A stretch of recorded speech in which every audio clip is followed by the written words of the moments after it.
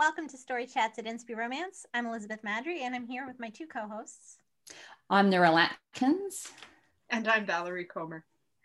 Today we are talking about the spiritual arc, or the faith arc, sometimes it gets called. That's part of CCR, and it's really this faith element that makes the difference between Christian romance and sweet or clean romance. That extra special part that makes it push over the edge into Christian romance, Christian fiction. So there's a huge spectrum on the faith arcs, and so I thought it would be fun to hit up some of them in the books that we think do them well, because like our own spiritual journeys, right? No book's spiritual journey is exactly the same as anybody else's. So I thought it would be fun first to set up CCR that handles like a conversion, where one of your main characters, the hero or heroine, does not begin the book as a believer. I like these books. I think it's reasonable to expect that not every hero or heroine is going to always already be a believer necessarily. So, because that's not real life, right? We all probably have friends who are not believers. And hopefully our characters are doing their part to spread the gospel as well. So what are some books that you've read that have had a character who's come to know Christ as part of the story? And that part was, how did you enjoy the author's handling of that? That's where I'm going with that question. We'll start with Valerie. I think, interestingly, like when I was a kid, which has been a while, there was Christian fiction, and it seems as though if there wasn't a conversion, it wasn't Christian fiction. Like that seemed like the gospel message had to be in every book. And I'm talking, the Danny Orlis books. You have to be a certain age, I think, to remember some of these books, or the Sugar Creek Gang books from when I was a kid, or there's a few other series. But I love that nowadays we can take characters from like at whatever stage they're at and then follow them for a while on their journey. And one that I've read recently and really enjoyed was Toni Shiloh, Finally Accepted. I read her Freedom Lake series. I binged it, the three in a row. And so I had to go back and think, which one was it that had the strongest? And I think it was Finally Accepted. And the hero is not a believer, but he falls for the perfect little Christian girl. And so he knows he's got no chance at all, because she's perfection. She is the Christian girl. He, of course, doesn't realize all the doubts and questions that are going on in her mind, because she's hiding those really, really well. Her faith is really in a tailspin. But it's through a multiple of things, and through their mutual friends as well, where he comes to faith in the Lord. So I really enjoyed her take on that. Excellent. All right. I liked that as well. I didn't think of that one for this question, but you're absolutely right. It's fabulous. Narelle, what about you? Well, I have Hope for Freedom by Elizabeth Madry, someone you've never ever met before, never heard of. And this is indie. Yeah, does it look familiar? That's kind of. It's Indigo's story, and I really love this book. If you haven't read Elizabeth's series, go read it. And what I really liked about the way Indigo came to faith is it was so natural and real to life. It wasn't contrived. I don't know. It just made perfect sense. Like, it was just so logical for her to come to faith and accept Jesus as her Lord and Savior. Like, it just made perfect sense. And that's probably one of the things I look for in a story, is that if a character is going to become a Christian, that I believe that they really are becoming a Christian. They're going to stay a Christian. It's kind of like getting married. You want to make sure that commitment is true and real. And so I like to see that in a character. And I think Elizabeth did a really good job with Hope for Freedom and with Indigo's journey in that story as well. Oh, yeah. That's lovely to hear, because I am with you completely. I've read some that are clunky and they don't feel and you're like, okay, I get that they had to go there because you need the story to progress, but it doesn't feel as good. So, and I'm not naming those names. So, yeah, it's tricky, I think, to work a conversion in to make it natural. So one that I had written down, I have two, but we can go around again. If do you guys have others too? Okay, so I have one more. I'll choose one. Is Hallie Bridgman's Sapphire Ice, and it has actually like an altar call, which the conversion happens as part of an altar call, which you don't see as much today. I agree with Valerie that it used to be where in Christian fiction, if there was not an altar call and a conversion like right there as part of preaching, it didn't qualify. So, but you don't see that as often anymore, which I'm grateful for, because sometimes I feel like those don't work. They start to feel contrived, but Hallie's, it has stuck with me. I'll admit that the first time I read it, I didn't necessarily, I was like, I think because of the baggage of like what used to be required, but it has stuck with me. And I just think about it sometimes because it was really actually very beautiful. And it was so true to what that character needed. It fit her character so perfectly that I don't think it could have worked any other way. It had to be that way. And for that, it's just a beautiful thing. So that's one. Interesting. I have read that, but it has been quite a while and I don't recall it specifically, but yeah, it's interesting. I read that book a while ago and I'm hopeless though. I have to cheat with these things. I go to my author website where I have my blog and I write book recommendations, and I'll put in strong faith element and go see what I wrote about. That's excellent. And that's how I remember books. Yeah, so it's the Narelle cheating, but I wrote the book recommendations. So that's not really cheating. No. All right, Valerie, you said you had another? Well, I'm gonna give one of mine. No, you can't, because that's my other one. Okay, fine. Narelle, over to you. Okay, well, I'm going to go to A Season to Dance by Patricia Beale. So this is her debut book. It's a gorgeous cover. And the first time I read this book, I had to stop reading it after the first chapter. If you go to my website, you can look up my book recommendation. I think I also talked about it. If you look up Inspire Romance as well, I talked about this book because of what the ending of that first chapter was just hitting too close to home in my life. So I put it aside and read it again later and absolutely loved it. It's a bit of a tearjerker. I have the tissues. But it's actually, Patricia became a Christian as she, in the process of writing this book. Oh, wow. As well. Yeah, so go look up Patricia Beale. She has a really interesting story, and it's probably the only book I can think of where the author has been so intrinsically linked in terms of the book actually helping her come to faith. But it's a very beautiful story. It's a very realistic story. She has characters who aren't Christian, who don't have the Christian morals.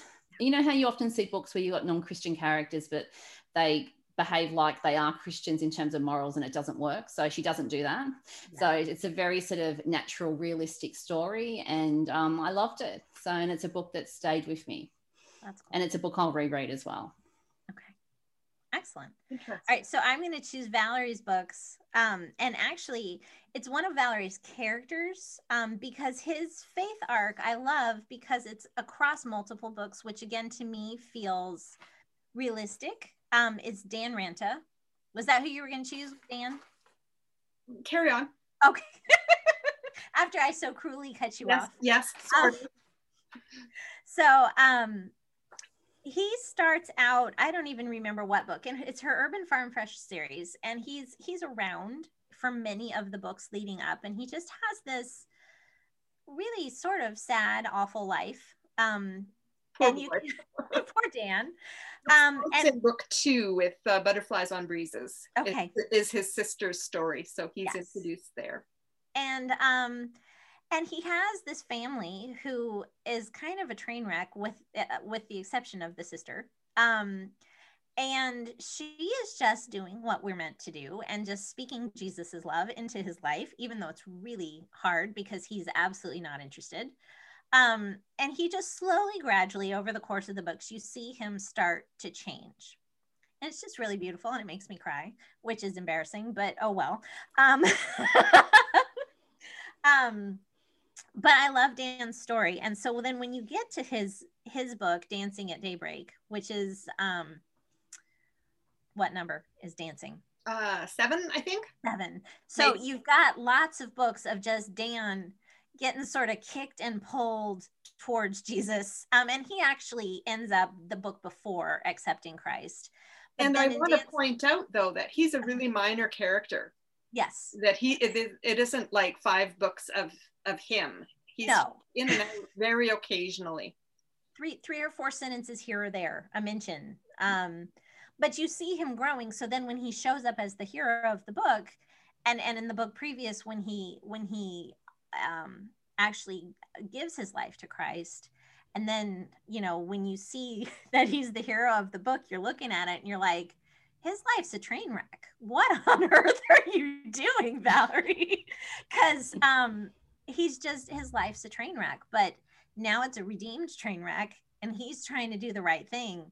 And it's just beautiful. And I think I probably prefer those sorts of conversions where you see them as minor characters working their way towards Christ before they become the hero of a love story, because I always get a little worried about missionary dating. I don't know if that's a term that everybody knows, but this idea that you're going to date somebody so that they'll come to know Jesus and then it'll be okay. And I just always have concerns about that, because it goes back to, like, are you accepting Jesus because you love Jesus, or are you accepting Jesus because you love this other person and that's their requirement?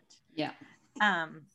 So you mentioned Dan, and I was going to mention Dixie. Okay. So Dancing at Daybreak, again, is the book. But Dixie also has been through all of those stories, and she was introduced also early on because she and Dan are living together and they have a baby together through these earlier ones. So when he becomes a Christian, she's like, no way.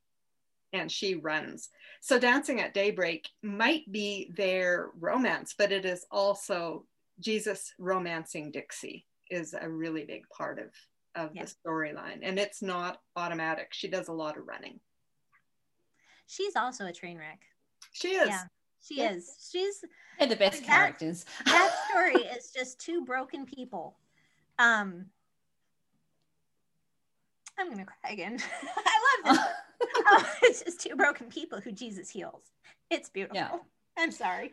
But I think that's the really big advantage of series, I think. And that's what I love. And I mean, Valerie's series has that. And I mean, both of you guys do this really well in all your series, is that you set up the minor characters so that when they finally get that story, they can already be a Christian or be about to become a Christian. So you'll start the book knowing that it makes sense that this person is going to become a Christian during the story if they weren't currently a Christian, if that makes sense. It does. So it's logical. Sense.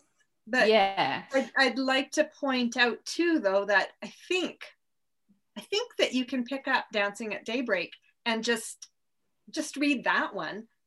Absolutely. And I mean, hopefully it'll make you want to read the previous stories that introduce the characters and their friends around them.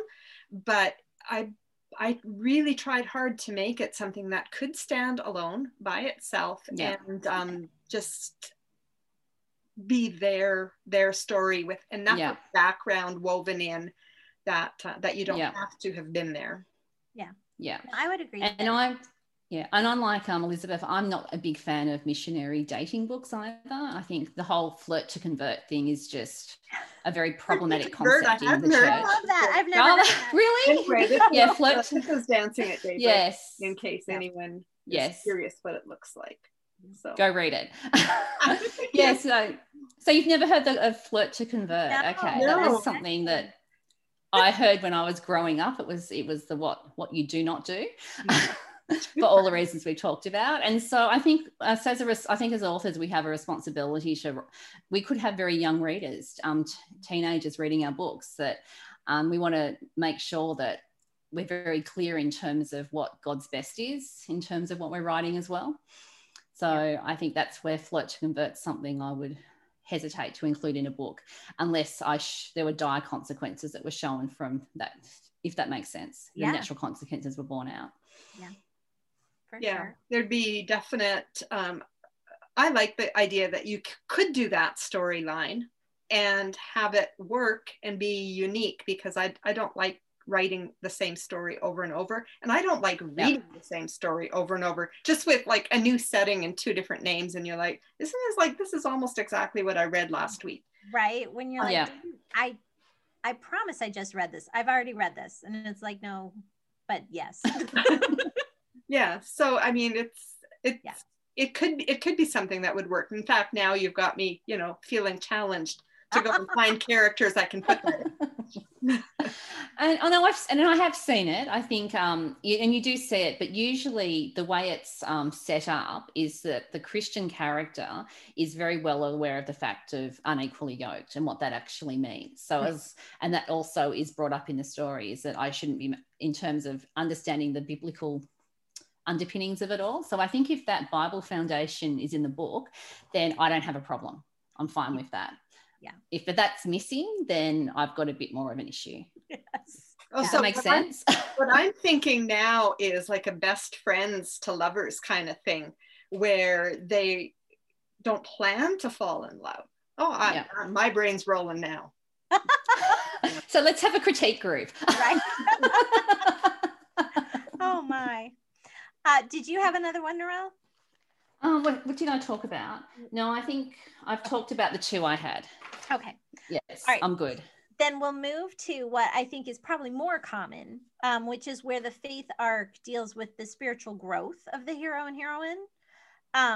Or sometimes it can be just one of them has more of a faith journey and the other is fairly steady and solid. And I don't have a problem with either way. I don't necessarily feel like you need to have a huge faith journey for both characters at the same time. In fact, sometimes when you do that, it's like so much drama. It can feel contrived. Yeah, it can. Yeah, it can start to like, does nobody have just a normal life for 2 seconds? Could we all just breathe? I think it depends on the length of the story. I think if you're writing 50,000 words or less, it's very hard to have 2 characters with a very highly developed spiritual arc in the story. Yeah, and that's the love inspired length. So right. That's true, that you can really only fit one story in that. Yeah. So what sorts of things do you love to see in these types of faith arcs where someone's spiritual life is progressing? What are you looking to see? What do you love to see? Maybe what do you not love to see? And what are some books that you feel have great faith arcs? I don't remember who I started with first last time. So we'll start with Narelle first this time, because I think I chose Valerie first. Yes. So I think I wrote down 2 books for this one. Are we talking about what we want to see or the books? We're talking about the books as well. Or both. Okay. So the first one I talked about is an author you've never heard before, Valerie Comer, and I picked The Cowboys Mixed Up Matchmaker, which is her series before the one we've just been talking about. And I really love this book because it's 2 characters who said, if we're not married by 30, we're going to marry each other. Mm-hmm. And of course, they get to nearly 30 and they're both single. So it all gets very interesting from there. And I wrote, because I went and looked at my book recommendations to see what I'd said. And so this particular story, I said there was a strong Christian message woven into the story and that the characters open their Bibles to seek answers to their problems. And I think that's one of the key things that I really like to see is characters that are really looking to see what God says. Yeah. Or if they go their own way, have a point in time in the story where they realise that what the Bible says matters as well, if that makes sense. And so I and it doesn't have to be a large amount of the story. I don't necessarily need to hear a sermon or anything like that. It can be very light in the story, but it's woven into the story enough. And sometimes you can read a book and it has no mention of God or Jesus, yet it's one of the most strong spiritual stories you've read. And it's just the way the author's naturally been able to develop the characters. So it's really hard to say what I like and what I don't like, other than when I see it, I know whether I like it or not.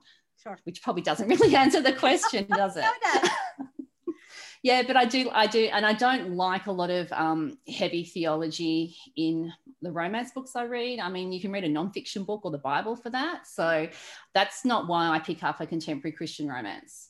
I'm not looking to learn about the Bible. I'm looking to journey with characters and have fun in that sort of sense and to enjoy the story. Sure. But I think we can also learn a lot through story. I mean, Jesus taught in parables and for sure. Yeah. So if that makes sense, I'm kind of rambling a bit. Well, we'll unramble you now. So that was I do have a second, but I'll wait for my turn. Okay. Good. Wait for your turn, Narelle. My goodness. I've got two that have a very similar feel. So I'm going to lump them together and not wait for my turn. Valerie Bawden's book, Not Until Us, and Elizabeth Maddry's book, Wisdom to Know. Both of them have a really solid, stable Christian man in both cases. It wouldn't have to be, but this is. And a heroine who is like so far off the deep end, she's not even in the ocean anymore. She's somewhere else. And just that story, and both of them, it's not exactly a salvation story. So it didn't quite fit in the first section, but God is just chasing down these two women, and the guys are just stable, even keel, patient, mostly patient, wondering what they're doing here, why God has brought this person into their life or kept this person in their life. And so that coming back is, I think, a theme that I really enjoy. And I do like ones like you mentioned too, where both characters spend the whole book trying to follow the Lord. Mm-hmm. But I do also enjoy the ones where one is running hard, and those two books do that. Yeah. So generically, I would say I like books where the spiritual arc is sort of wrestling with the harder parts of faith in today's world. That's certainly what I tend to write. I tend towards that for my characters to have to deal with. And I like to read it too, because I do feel like we live in a world today that is challenging to live for Jesus. It's definitely swimming upstream compared to the culture. And I think it's nice to read about characters who are struggling those same struggles, but who then always succeed because it's like, yay, there's hope. Because sometimes it can feel like in your own life, it's like, this is hard and my arms are tired. And so to have it's like, it can be okay. You're going to be okay. Just keep swimming. And so that's what I like to see. And I thought of Lori Larson's book, Finding Love for the Playboy. Actually, she tackled very lightly, but it was really well done. Just sort of the propensity to seek money and fame and the trappings thereof. And sort of like, you have this foundation of faith, but you can get caught up doing this other thing, and you lose sight of where maybe God is actually calling you to be because you've gotten waylaid. And so I really appreciate it. And it's not heavy-handed at all. And I think, honestly, some people could really easily read that book and completely miss that there's this spiritual arc journey for the character on that end. But it's there. It's definitely there. I think sometimes what can be really interesting is how everyone reads a book differently and comes to it differently. And sometimes I think that people's eyes are open to certain things at certain times for certain reasons as well. So it's lovely to have those books that can be sort of enjoyed at all the different levels, if that makes sense. Yeah. Mm-hmm. All right, Narelle, what's your second one?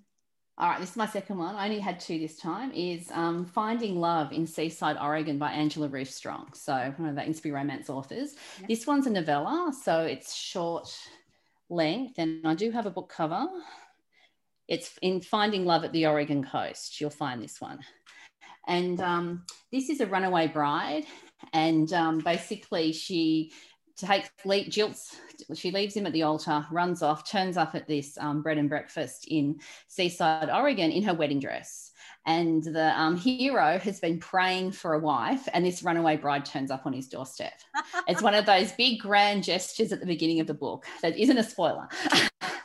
So, and it's a really good story. And so the thing that I'm just going to have a look at my notes on this one, is that Christina's really, when she's doing the honeymoon by herself, which is just horrible in so many ways, and such a challenging thing to do, and she's really taking stock of her life and seeking God's will for it. And Dave really falls hard for her. Like, he just is like, wow.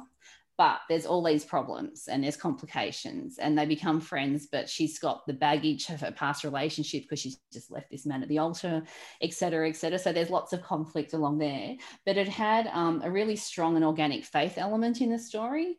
And both of them were really seeking the Lord and walking closely with the Lord. And I really enjoy those stories sometimes, to see characters to actually see their day-to-day relationship happening as well. I think it's really beautiful to see in a book. And I have a quote that I'd put in a, pardon? I enjoyed that one as well. Yeah. And I have a quote from the book that I put in my book recommendation is, and this is in the heroes, he's saying this, he says, "You knew in your head I was going to catch you," he said in her ear, "but you didn't feel safe in your heart until you'd experienced me catching you multiple times. It's the same with God. The more we let him catch us, the more our hearts trust him." So I thought that was just a lovely, it just was a lovely way. And a lot of authors, I think, are really good at just, they're gently putting in those faith elements. They're not necessarily in your face Jesus, but they're just those little gentle reminders. And I think for a lot of Christian readers will read contemporary Christian romance because they're looking for that affirmation, and they're looking to journey with their Christian friends in a book as well. So I love those stories too. Can I do one more? Yes, because you're stealing my second one, but that's fine. Go ahead, talk. Go ahead. No, go ahead. It's your book. You can talk about it. I took Dan, so I'll let you have Plum Upside Down. Plum Upside Down. Both characters are believers, and Keenan is very keen on missions, and he's a relatively new believer, and he's just gung-ho and solid. Whereas Chelsea was raised in a Christian home, and she's never not believed, but she's not really super secure in the fact that God really loves her personally. And it was a really interesting journey for Chelsea, because it was a journey I was going through as well. As soon as like Elizabeth, I don't actually plot out my stories. And when I was writing this, I all of a sudden realized where it was going. I was like, no. I don't know enough about this. I don't know how to help her, because I can't help myself get through this. It wasn't a crisis of faith so much as just trying to get a connect between the head and the heart at that time. So if you're looking for something like that, where there is a deep dive spiritually, but it's a romance story, then give Plum Upside Down a try. And again, it can stand on its own. It's part of a series, but go ahead, Beth. Go ahead and say whatever it is you were going to say.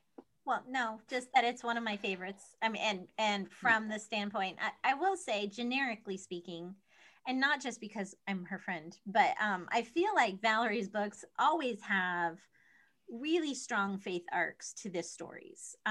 There's never going to be a question whether Valerie's books are Christian romance or sweet romance. Like they're Christian, very clearly. There's always a faith arc that matters to the story. It's not just pasted in to qualify for the genre. It's and more often than not, it's something that's going to, you know, leave you pondering it when you're done reading too, which I like that aspect of it. If you find that scary, then don't listen to me. Just go read Valerie's books. And we're having a mutual admiration society, the same as with yours, because the faith element isn't tacked on to yours either. The characters are real and they struggle with real things, whether they're far from God at the beginning of the story or whether they are followers, like just like gung ho. There's always something, right? We have never arrived as believers, or we will have arrived when we do arrive. And meanwhile, life is just full of things that hit you sideways. Yeah. And I think it can be really helpful to read about characters who face things like that, and that the Lord gives them words and encouragement, sermons if needed, prayers of their grandmother, whatever is needed to pull them through. Yep. All right, and that kind of leads us actually to the third sort of the other end, the far end of the CCR spectrum. And I've heard actually some of their authors term it Christian light instead of, you know, full up Christian fiction, but they call it Christian light. So the characters might pray generically. They won't like write out the prayer, but it will be like he prayed, or they'll go to church. But there won't be any mention of what happens there. It's just after church, they, you know, kind of thing. So, so there's not so much an integral part of the plot that has to do with their spiritual development or spiritual struggles. Certainly not theologically overt. Do you read these? Do you consider them CCR? I tend to, I'll admit I'm a little bit of a snob and I tend to call them just sweet. Sorry. I feel the same. I do read them. Probably 75 or 80% of what I read would be Christian contemporary romance. And then there's that 15, 20 that's just sweet or fun or whatever. I enjoy them, but they don't, they're like snacking on potato chips, right? They're not a full meal. But so they're fun. They're great. It's nice to have a little party in your mouth or in your e-reader at times. But yeah, I wouldn't call that a Christian romance at all. What about you, Narelle? Well, I think if we were to go back 30 years, the references to going to church and praying were in general market books. Yeah. I mean, I remember reading general market romance where it wasn't unusual for characters to have cultural Christian elements in their stories. So it's interesting how I think that's a reflection of where our society's changed, that it's no longer do you pick up a general market book and expect to see any kind of religious references or content. So that I think is very interesting. I'm probably one of those readers, I like to know what I'm getting. So I'm more than happy to read a fun, light book. And often I'll look for those books. I don't necessarily want to read a book that's deep and challenging. And so I'm more than happy to read clean and wholesome, sweet romance, very light faith element books, but I like to know what I'm buying. So I don't want to read a book description that makes it sound like a very Christian book and then read it and then think this is a fake Christian book, if or that makes sense. Way around. Yeah. Yes. Yeah. So it's important to know what you're getting. And then and to be honest, if you can't organically include a spiritual thread or a faith thread in the story, I'd rather the author not try and do that, because I'll get frustrated by what I call a fake Christian story, where the characters they're going through the motions, they're doing all the right things, they're praying, they're going to church, and it's like, well, what does this mean for the story? All right. Final thoughts? We're probably good for time, so we're running fast. Final thoughts. No. All right. Then I'll just say thank you, everyone, for joining us at Story Chats. And if you're watching on YouTube, don't forget to hit the subscribe button and your notification bell. You can find all the info you need at inspiromance.com/storychats. And we hope you'll find us again next week. And in the meantime, don't forget to fall in love with a good book. Bye, guys. Bye. Bye, everyone.